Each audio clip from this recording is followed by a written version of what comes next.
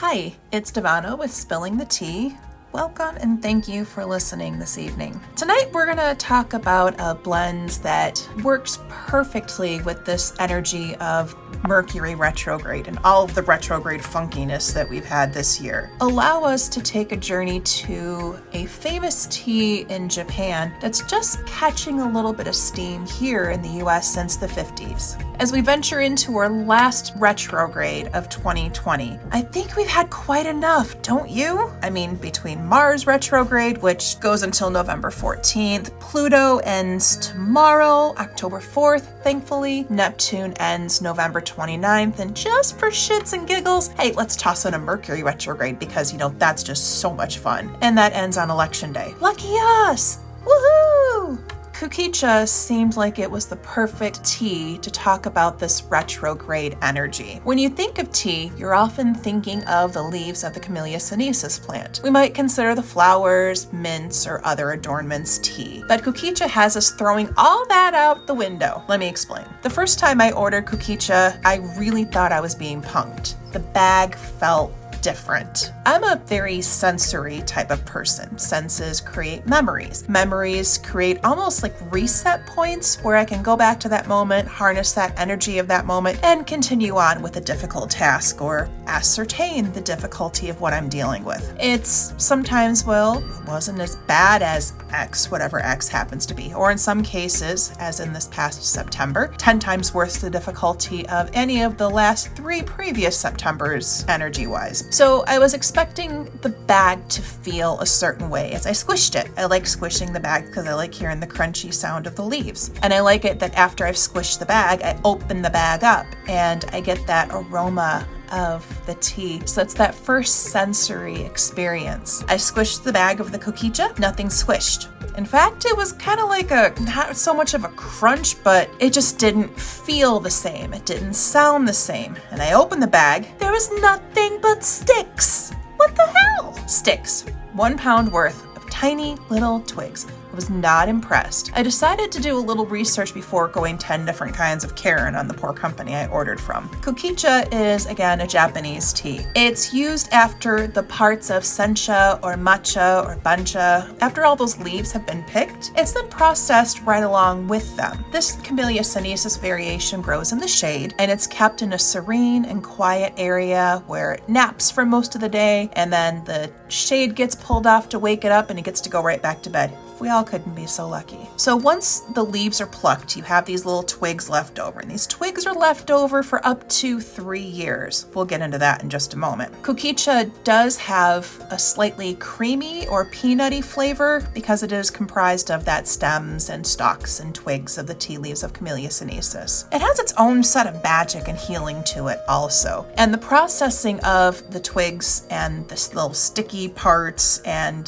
the stalks, it eliminates that seaweedy, fishy kind of taste that we get with matcha or sencha or bancha and some of the other Japanese teas. I love me some matcha, but man, that mermaid taste is overpowering sometimes. This tea is also not bitter at all. So you're not going to get that bad aftertaste. The nice part of this tea is that if you steep it too hot or too long, the flavor remains the same across the board. The other great part of this is the pieces are large enough and they swell enough so that when you are steeping it, they're going to swell and not end up coming out of the tea ball or the infuser that you use. They swell up that much, regardless of the tiny little tea ball that you're using. And a little bit goes a long way. So you're not gonna muck up the water, and even if you use a little bit too much, the caffeine level is gonna also remain the same. You can use a tea infuser, or you can do what I do sometimes and just, toss a spoonful in the hot water and then fish it out a little bit later. It's a little bit easier to fish it out because of the pieces being so much bigger. It is one of the more heartier teas, but with this particular tea, it has a little more longevity to it, which makes it nice. It's not one of those one and done kind of teas. It's one of those that you can steep up to 4 times in a nice big teapot. I've known some people with the kukicha have steeped it up to 8 times, and still the flavor remained the same. And that's fantastic bang for your buck right there. The great part of that is tea is made to be shared. And I know that this is called spilling the tea, but there really isn't a whole lot of scandal with this one. I mean, there is a scandal with how the teas got to Japan, but this tea was once considered a peasant tea, and it has a little special energy that goes along with it. All of the teas that were sold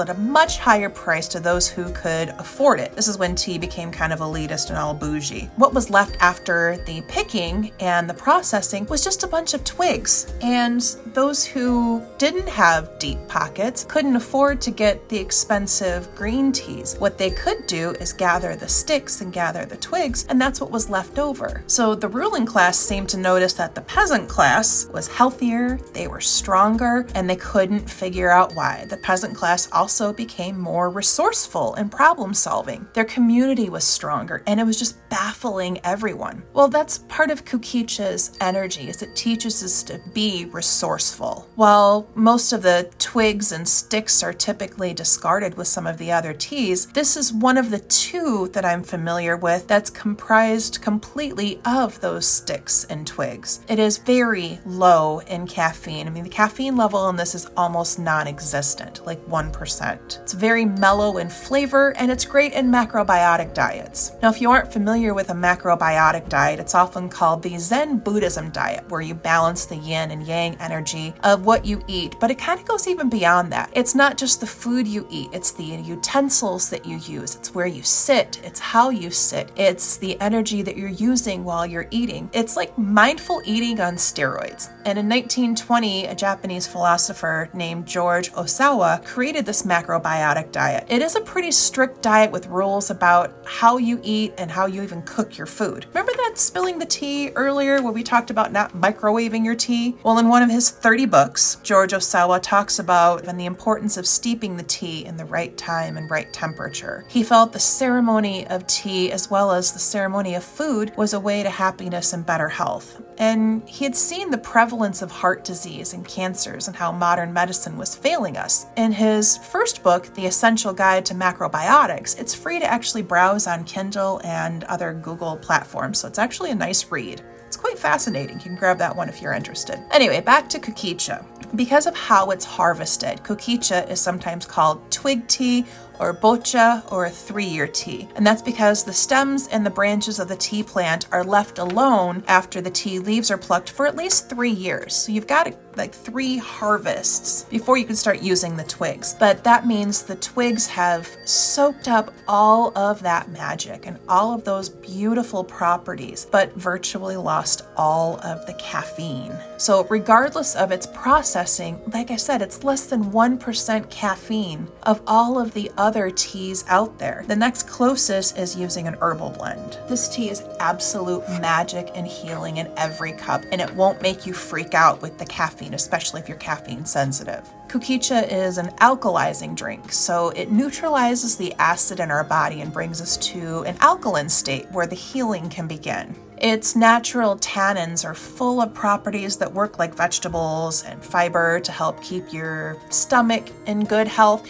and help you digest your food better. It has so many vitamins and minerals in it, and it's extremely high in calcium. 1 cup of kukicha is 13 times more in calcium than a glass of milk. Kukicha is also one of the teas with the highest concentration of L-theanine. Now, if you've forgotten what L-theanine is, it's an amino acid which helps us sleep better and focus better when we're awake. L-theanine increases your brain function, helps slow down the aging process of your brain, which means you're staving off that mental decline. It's not only an immune booster, but it reduces blood pressure and it can help you relax, along with helping cancer drugs become more effective. And it's readily available in most of the teas that you would drink that have come from the Camellia sinensis plant. I have grown to love kukicha during retrogrades because of the way it helps your brain. It reduces that brain fog that we get during Mercury retrograde. It increases our awareness and helps us to see the possible solutions to problems. Think of a Mercury retrograde issue like travel. You dilly-dally, don't leave on time, end up in traffic, or have car trouble, or have an accident from rushing. worst case scenarios here. With Kukicha, there's an energy of productiveness. You don't fart around on Facebook for 2 hours before you get up. You do what you've got to do. You get up when you need to get up. You get where you need to go in a timely manner. Or even let's change the scenario. You recall things that you can see along the way. So if you are stuck in traffic, it isn't such a challenge because your off-road adventures are just as fun. Your brain just works differently with Kukicha. It challenges those synapses to function better, which is why it's the perfect travel companion for all those retrogrades, especially Mercury. Kukicha boosts our resistance so that all the junk that's going on around us doesn't weaken our immune system and our immune response. So we can respond with our full energy and still not be tired, but be able to rest well when it is time to rest. Want to be more productive? Kukicha is the answer. Kukicha is blended with what was our retrograde rescue herbal blend. Because of the super low caffeine in Kukicha, it's safe for those with caffeine sensitivities. In our herbal blend, it's also filled with super high vibrational energies of lemongrass and peppermint, meadowsweet and five-finger grass, butcher's broom and yarrow, slippery elm and hyssop. Packs a powerful punch. Lemongrass is for opening the way. It's the energy of that scythe cutting away the obstacles. It can render you invisible to psychic attacks. It's a fever reducer, so it cools and soothes when you start to feel that Mars energy creeping up. It's an antimicrobial, it's an antibacterial, and pretty widely used in Asian cuisine. Grows in Southeast Asia, so this pairs perfectly with Kukicha. Oh, and it also repels snakes and mosquitoes. Peppermint is a powerful cleanser and has angelic connections. The vibration of peppermint calls to our angels to say, hey, I'm screwed. Little help here. Peppermint also speeds healing and sends off sickness that's associated with negative vibrations. It eases those raw emotions of grief. It's a quick, fast, and in a hurry pain reliever, though not as strong as spearmint for pain. It's still very good though. Word of caution with peppermint though, if you happen to drink a lot of carbonated beverages, say you drink a lot of Monster energy drinks, or you're drinking a lot of Coke, Diet Coke, Pepsi, Dr. Pepper, whatever it is you choose, you're gonna want to go sparingly with the peppermint, only because it has this effect with the bubbles in your stomach, and you're going to feel a little sick if you're going a little crazy with the peppermint. Your stomach will not be happy if you don't heed my warning.